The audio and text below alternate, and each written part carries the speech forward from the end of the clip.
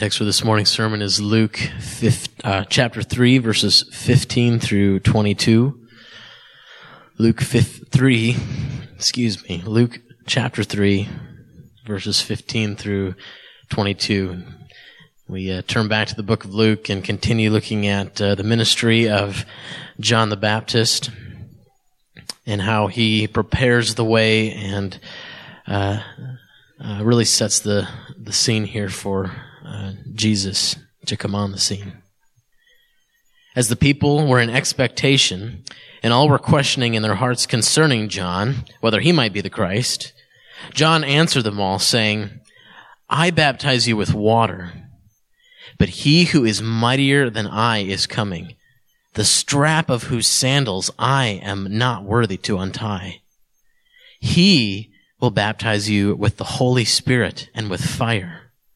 His winnowing fork is in his hand to clear his threshing floor and to gather the wheat into his barn, but the chaff he will burn with unquenchable fire.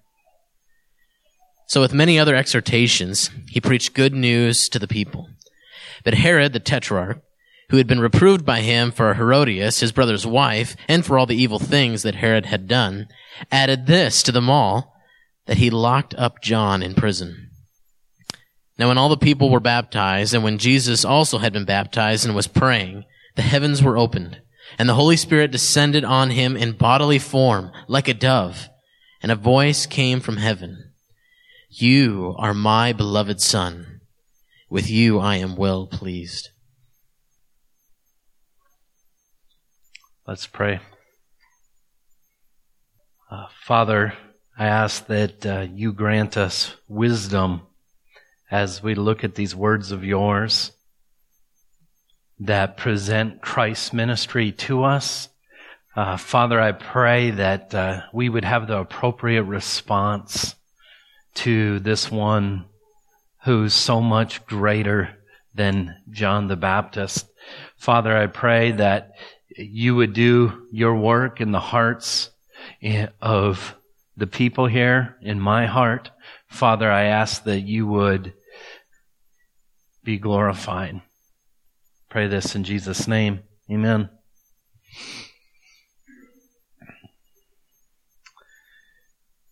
As a parent, I think one of the most difficult aspects of my job, and I think if you ask almost any parent, they would agree that being consistent, at least with little children, with discipline, is the hardest thing.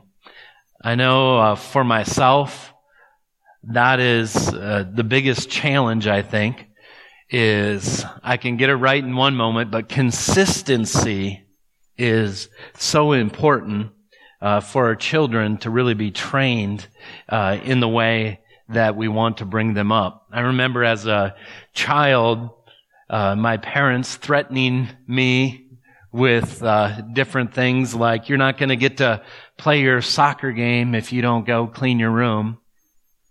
I knew that threat wasn't a real threat, because I think my dad was just as excited about soccer as I was, and there's no way I was ever going to miss a soccer game or any game. And so the threat wasn't effective in my life because I kind of knew it wasn't going to come true. I know my children could say that they probably know when we mean business and when we don't. The problem is I think because of human inconsistency, we can tend to make the mistake that and not trust God's warnings, not trust God's threats as if He is a mere human who doesn't really mean what He says. I think the tone of this passage that we have before us might be missed if we're not careful in looking at it. Romans 2 verse 3 is one of the texts that stands out in my mind. This idea of taking God for granted when it comes to His kindness, especially. Here's what Paul says in Romans 2. Do you suppose, O man, that you who judge those who practice such things, yet you do them yourself, that you will escape the judgment of God? Or do you presume upon the riches of his kindness and forbearance and patience, not knowing that God's kindness is meant to lead you to repentance? But because of your hard and impenitent heart, you are storing up wrath for yourself on the day of wrath when God's righteous judgment will be revealed. Now, Paul's in the middle of the argument saying all men are under sin. If there's a man that's going to judge other men in their sin and pretend like he doesn't struggle with those same idolatrous sins, then he's a fool. And the person might be thinking, well, God's okay with me because look, my life's going pretty good. Nothing, no lightning bolt has hit me yet. And Paul's saying, don't presume upon the riches of God's kindness and patience with you, because this time frame is meant to be given to you out of the love and kindness of God to give you time to repent and to turn from your sins. And he's saying, some of you don't really believe that day of judgment is coming. And so you don't repent. You fool yourselves that God is okay with you in your unrepentance. All the while, more wrath and more wrath is being stored up on your head that one day will be released. It's the danger of what we can do and how we can coddle our unrepentance as though it's okay.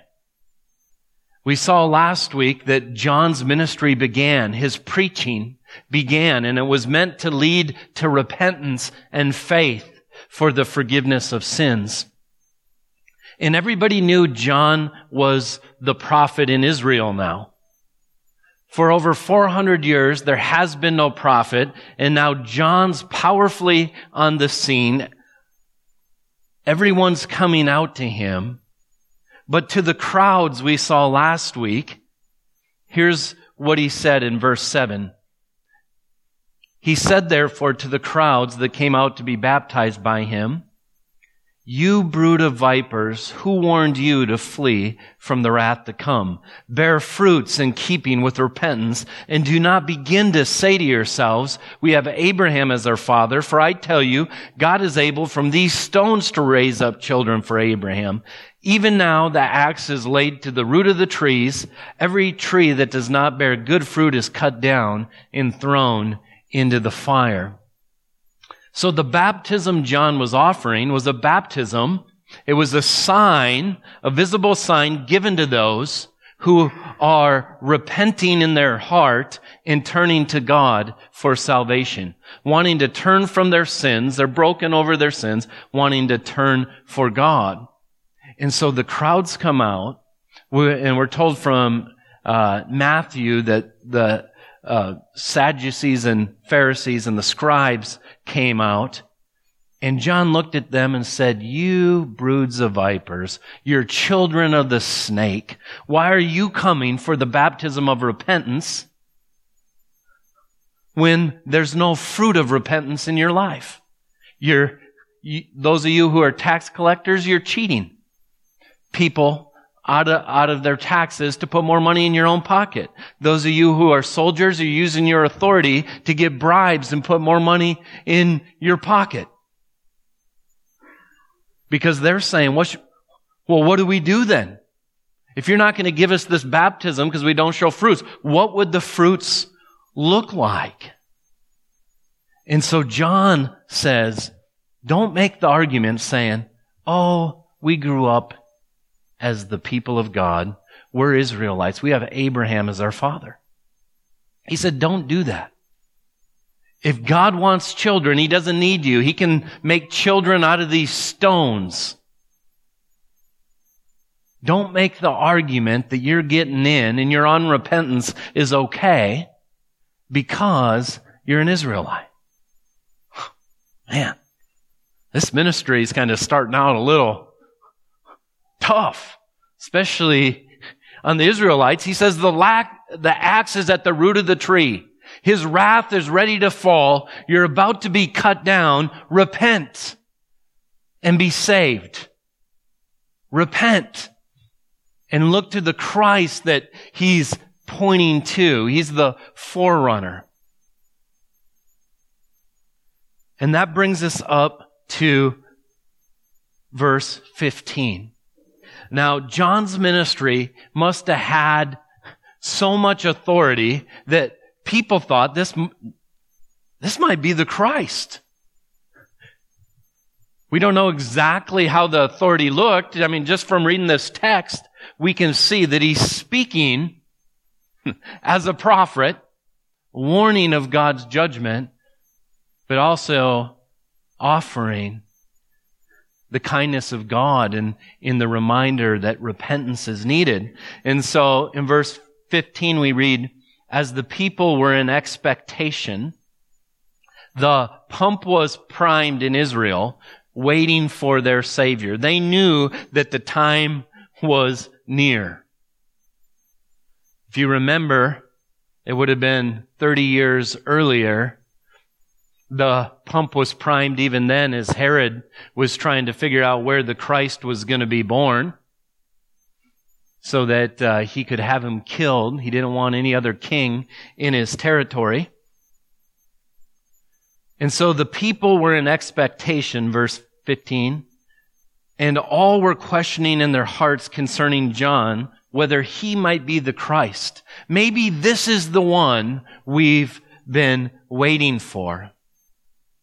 John answered them all saying, I baptize you with water, but, so he's making a comparison between him and Christ. I baptize you with water, but he who is mightier than I is coming, the strap of whose sandal I'm not worthy to untie. He will baptize you with the Holy Spirit and fire.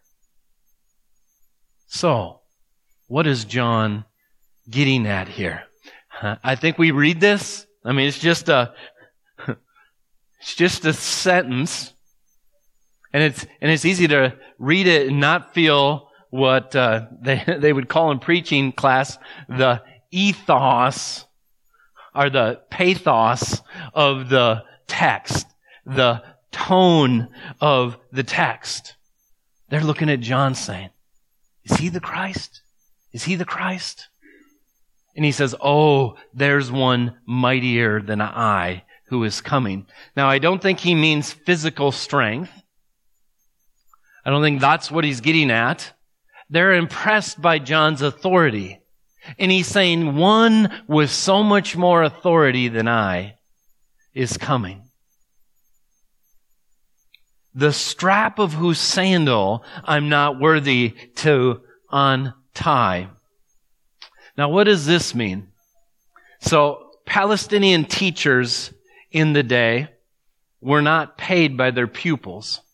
Rather, what the culture demanded is that whatever a slave would do for his master, the pupils ought to do for the teacher, except untie their sandals.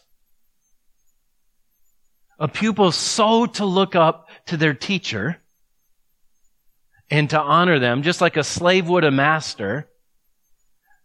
But you didn't have to go so low as to untie the strap of a shoe. Now, you've all been told what it must have been like with sandals and not pavement roads and how dirty the feet of the people would have been in those days. But they wouldn't even allow Jewish slaves to do that job. Only a Gentile slave could go that low to have to unstrap the sandals of the shoes. And do you get what John has just said? He's just said, I'm not worthy to touch the strap of the sandal on his foot. He's not worthy. What would this look like modern day? One of the commentators, Bach, he said, this is like a CEO, a big CEO in our day, saying that he's not worthy to take out Jesus' garbage. That garbage would have so much glory if it was Jesus' garbage that I can't even get that close to it. Is John the Christ? Is this the one? And John says, you don't have a clue. I'm not the Christ. The one coming after me has so much more authority that you can't imagine. He says, I baptize you with water, but he who's mightier than I is coming, the strap of whose sandal I'm not worthy to untie. He will baptize you with the Holy Spirit and with fire. So what's the Holy Spirit and fire? What does this mean? I think it means two things. One, the blessing of the promise to Abraham culminates in the giving of the Spirit of God to the people of God. And John has been preaching, and it's been bringing about repentance and people trusting in God and for forgiveness for sins, but John can't give the Holy Spirit. Only Christ can give the greatest gift in the entire world, God Himself living inside of you. Moment by moment, convicting of sin, taking you to the cross, showing you your Savior, strengthening you on the inside, giving you eyes to understand your Bible when you used to not be able to understand your Bible. Christ brings the Holy Spirit and fire. Well, fire has this idea of purging, cleaning, purifying. So for those who are saved, the Holy Spirit comes and begins to purify our lives, in a sense, with fire. That's true. And there may be some of that meaning here in the text, but I think in the context, what he's saying is this: Christ's ministry is going to bring blessing and it's going to bring judgment. The fire of judgment. And the reason why I think that is because what he says in verse 17. His winnowing fork is in his hand to clear his threshing floor and to gather the wheat into his barn, but the chaff he'll burn with unquenchable fire.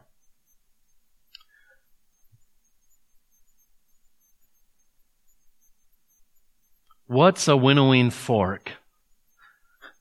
The winnowing fork is in his hand. This one that's mightier than I, that's coming, that's bringing the Holy Spirit and fire. The winnowing fork is in his hand. This is when the wheat crop would be brought in and the heads of grain would be knocked off the wheat. It'd be treaded upon.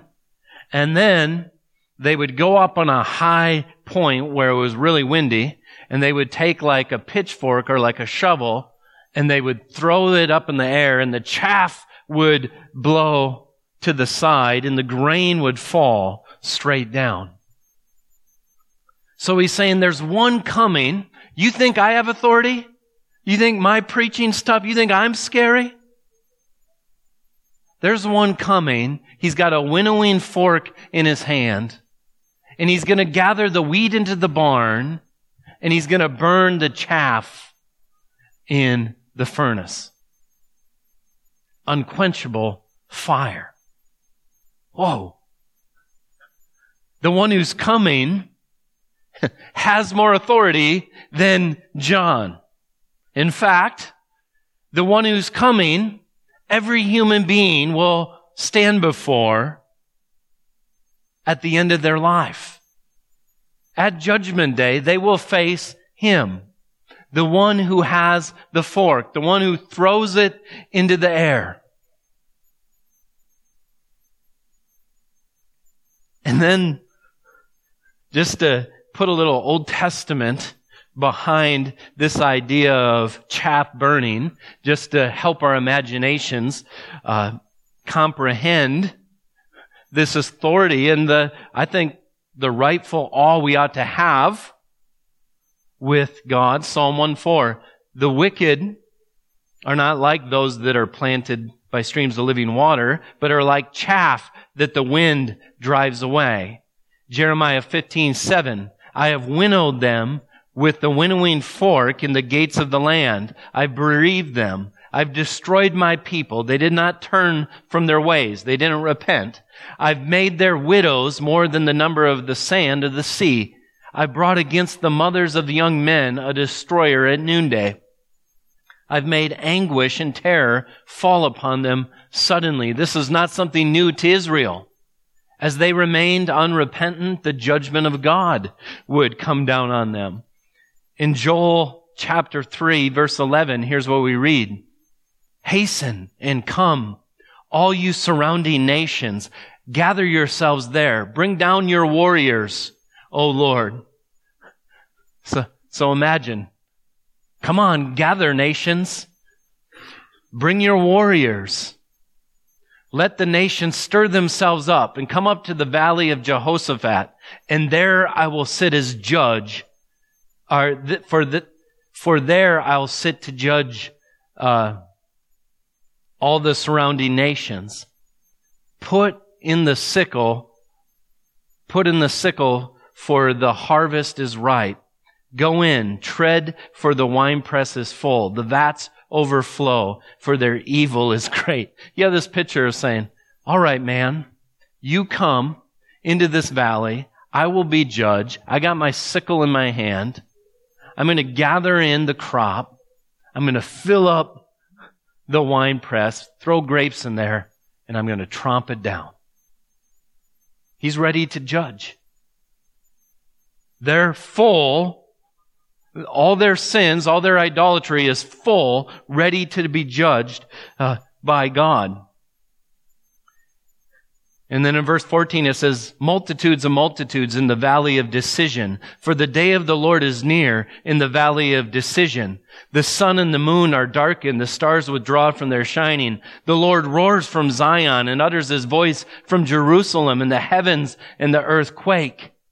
But the Lord is a refuge to His people, a stronghold to the people of Israel. So the Bible, with the most vivid language, shows a harvester ready to just burn up the chaff and bring in the wheat, to tread the winepress of the wrath of God, or to give refuge to His people. And in the chapter before that, in Joel 2, verse 12, yet even now declares the Lord, return to me with all your heart, with fasting, with weeping, with mourning, and rend your hearts, which means tear them in two, and not your garments. He was sick of them pretending like they're repenting. Oh, I'm so sinful. I'm going to tear my clothes. God cares about the hearts of men. Return to the Lord your God, for He is gracious and merciful, slow to anger, and abounding in steadfast love, and He relents over disaster. This is our God. There will be the final day. And there will be two groups of people. Those who have rent their hearts in two, broken over their sin, and a big group, some will just be flat out unbelievers, but a big group of them will be religious people, thinking they're getting in because their father's Abraham, or they grew up in the church, or they think God is like their parent who makes threats but doesn't make due on those threats. And then in verse 18, I love this. The Bible brings everything into perspective. You might be feeling like, whoa, man, hellfire and brimstone today, Sam. You're really bringing it. Yeah, well, look at verse 18. So with many other exhortations, he preached the good news to the people. This is good news preaching. It is good news preaching. Let me tell you something. Heaven would not be heaven if all the evil in this world was not judged and done away with and destroyed. We long for justice. We long for a good judge that's actually gonna judge rightly.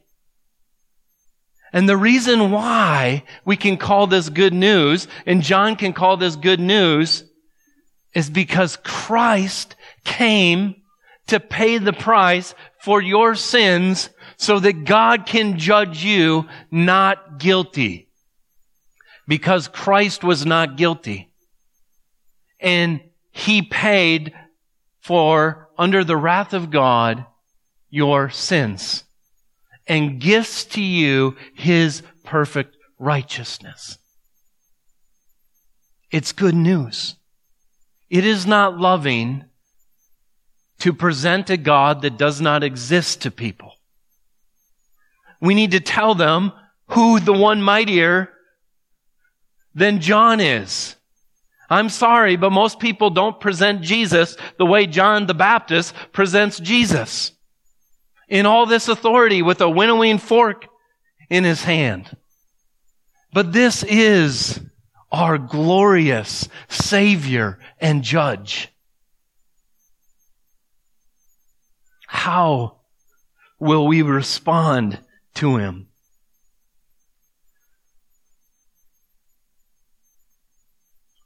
Look at how Herod responded, verse 19. But Herod, the tetrarch, who had been reproved by him for Herodias, his brother's wife, and for all the evil things that Herod had done, added this to them all. He locked up John in prison. So the king of the land, the tetrarch of the land, ran into John the Baptist. You want to know what John the Baptist did to the big, powerful king of his day? He pointed a finger in his face and said the same thing he said to the tax collector. He said to Herod, you need to repent. You've divorced your wife, and your brother's wife divorced him, and then you married her. That's sin, and God hates it. And you're the king over Israel, the supposed king, and He's saying, repent. Gospel ministry says the same thing to the beggar on the street that needs to repent. And the president or the king, true good news ministry, true love is telling people the reality that the spiritual reality they're in, and then points them to Christ. But Herod, like so many, hate the message. Herod did what he could do. He took the power he had John thrown in prison, and he had John's head cut off. That was his response to good news preaching. He didn't want to hear it. That's not the only response, though. If you read on, in verse 21, now when all the people were baptized, and when Jesus had been baptized and was praying, the heavens were opened, and the Holy Spirit descended on him in bodily form like a dove, and a voice came from heaven, you are my beloved Son, with you I am well pleased. We're going to look at Jesus' baptism next week in detail. But here's what I want you to see. Many John gave the baptism of repentance to. Herod responded one way. many of the people repented and took his baptism that he was offering. And I just going to give you a little peek into next week. We have the Trinity at work as the Holy Spirit comes down on the Son of God and the Father speaks out of heaven. And when the Father says, "You are my Son with whom I am well pleased," this is the biggest shocker all the way from Genesis up to this day. All these people you think are finally going to be man's Savior. Whether it's Noah or Abraham or David. And God speaks out of heaven and he says, "This is the one I'm happy with." By the way, he will not be happy with you outside of Christ. There's only one whom God said, "That's the one I'm pleased with." The good news is that's the substitute that God sent in his love for you and I so that we can be saved, so that he can take our place. So I want to show you 5 things I think we can learn or see about the nature of Jesus' ministry so that we can properly respond to this Christ. First, I want you to see the nature of Christ's supremacy and repent. John the Baptist is the greatest prophet that ever lived, according to Jesus. Up to that point, obviously Christ is the greater one. John says that. But John, in the best illustrative way he could in his culture, says he's so much more supreme than me. Now here's the deal. Here's what I want you to think about. If John's response to Christ is in such utter humility and awe of Christ, then we ought to have the same disposition towards Christ, don't you think? We learn from John how we ought to view our Lord and Savior. We don't rub up to Jesus' shoulders like, "Oh, here's my equal, and we're kind of doing this thing on earth, trying to..." No, that's not how John describes his ministry in comparison to Jesus' ministry, even though Jesus ties John's ministry to his. John's the one pointing to Christ's ministry, but the way, our disposition, is we point people to him. We don't point them to ourselves. We point people to Christ, the greater one. Let's learn from John's humility. Christ is totally supreme. See the dual nature of Jesus' ministry and repent. The Bible presents Christ to us as the coming Savior and the coming Judge. It's a dual ministry. Here's what Robert Stein says. The coming of the Messianic age with a twofold dimension of blessing and judgment is evident. Judgment is about to come. The divine axe is about to strike. God's wrath is about to fall on unrepentant Israel.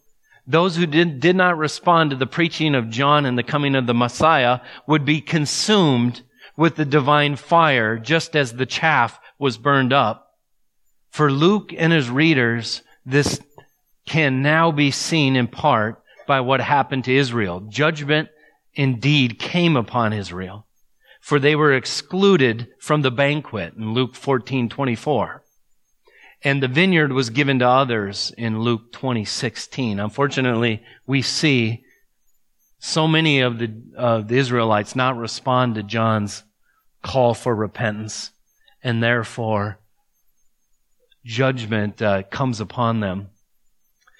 The difference between John and Jesus ultimately is the difference between a prophet and a judge. John is a prophet.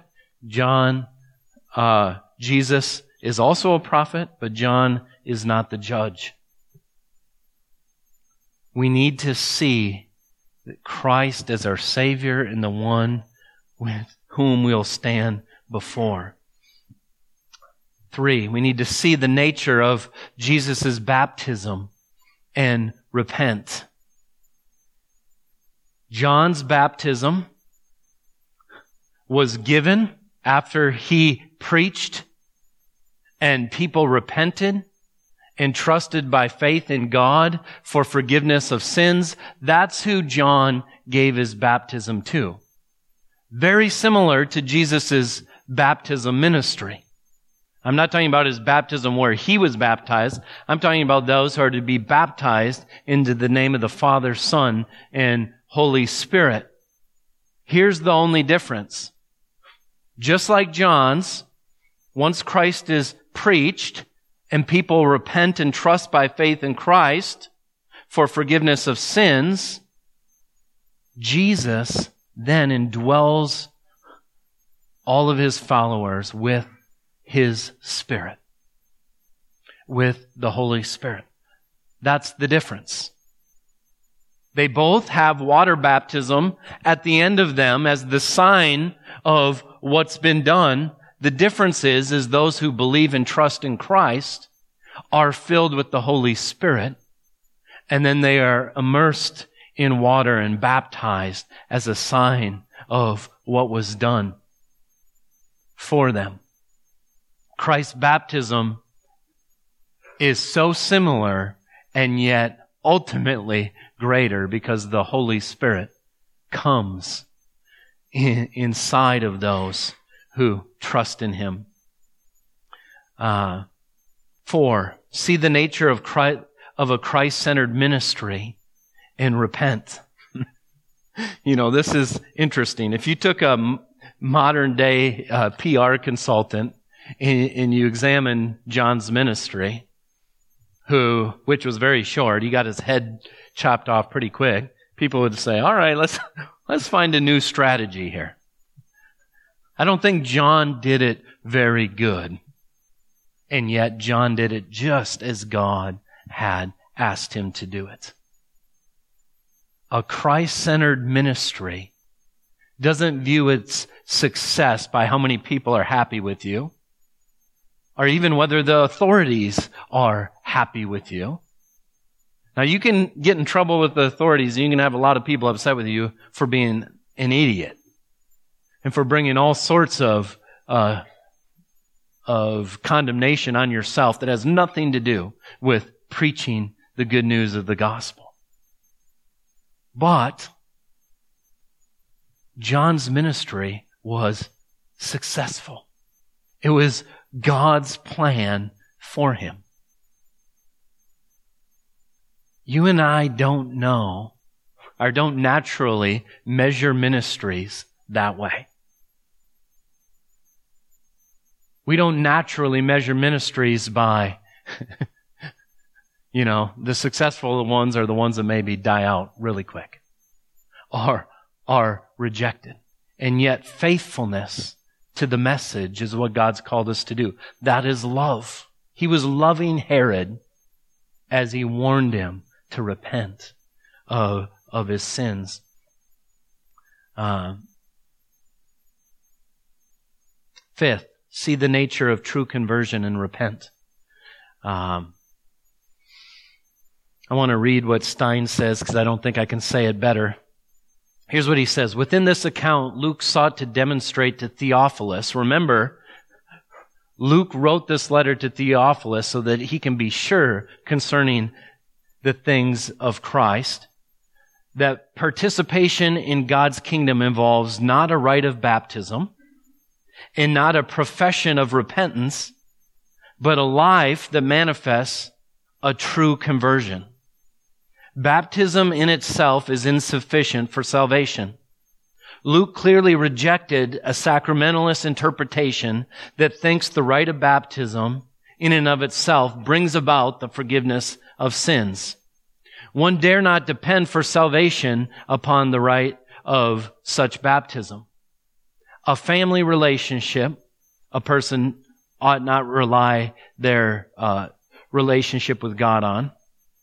Whether involving a claim to be the offspring of Abraham or being born of godly parents, or a confession of repentance. You can't trust in your baptism for salvation. You can't trust in the family you were born into for salvation. You can't trust in going to church every Sunday for your salvation. And you can't trust in the confession of your repentance. One must bear evidence of good fruit. Each tree is recognized by its fruit, Jesus teaches in Luke 6:44. And John is preaching to the brood of vipers. He says, bear fruits in keeping with repentance. Now listen to me. Your repentance isn't the grounds of your salvation. God doesn't look at your repentance and say, that was impressive. I'm going to count that worthy of salvation. Godly repentance and faith. And let me just remind you what repentance is. Repentance means turning. So you're living your life selfishly for yourself. Just whatever the desires of your flesh are, you're giving to yourself. You're building your own kingdom, doing it your way, walking like this, and then you hear Christ preached and God's love for you in Christ and that your only hope is in Him, and you begin to recognize, look at this awful rebellion I've had against my Creator. Father, forgive me. That's the way of life. So you turn around in faith to trust in Him, to turn from the heart desiring God's will for your life. It doesn't mean you're perfect, but it does mean you're continuing on in faith and repentance. So here's the key. Faith and repentance is not the ground of your salvation. Jesus' blood is. God will look and say, not guilty, justified, welcome into my kingdom, only because of what Jesus paid on the cross for you. The life He lived, He gave you in Christ. That's the only reason God will say, not guilty. It had nothing to do with your good works. It had nothing to do with your effort. It had everything to do with what Jesus did on the cross. But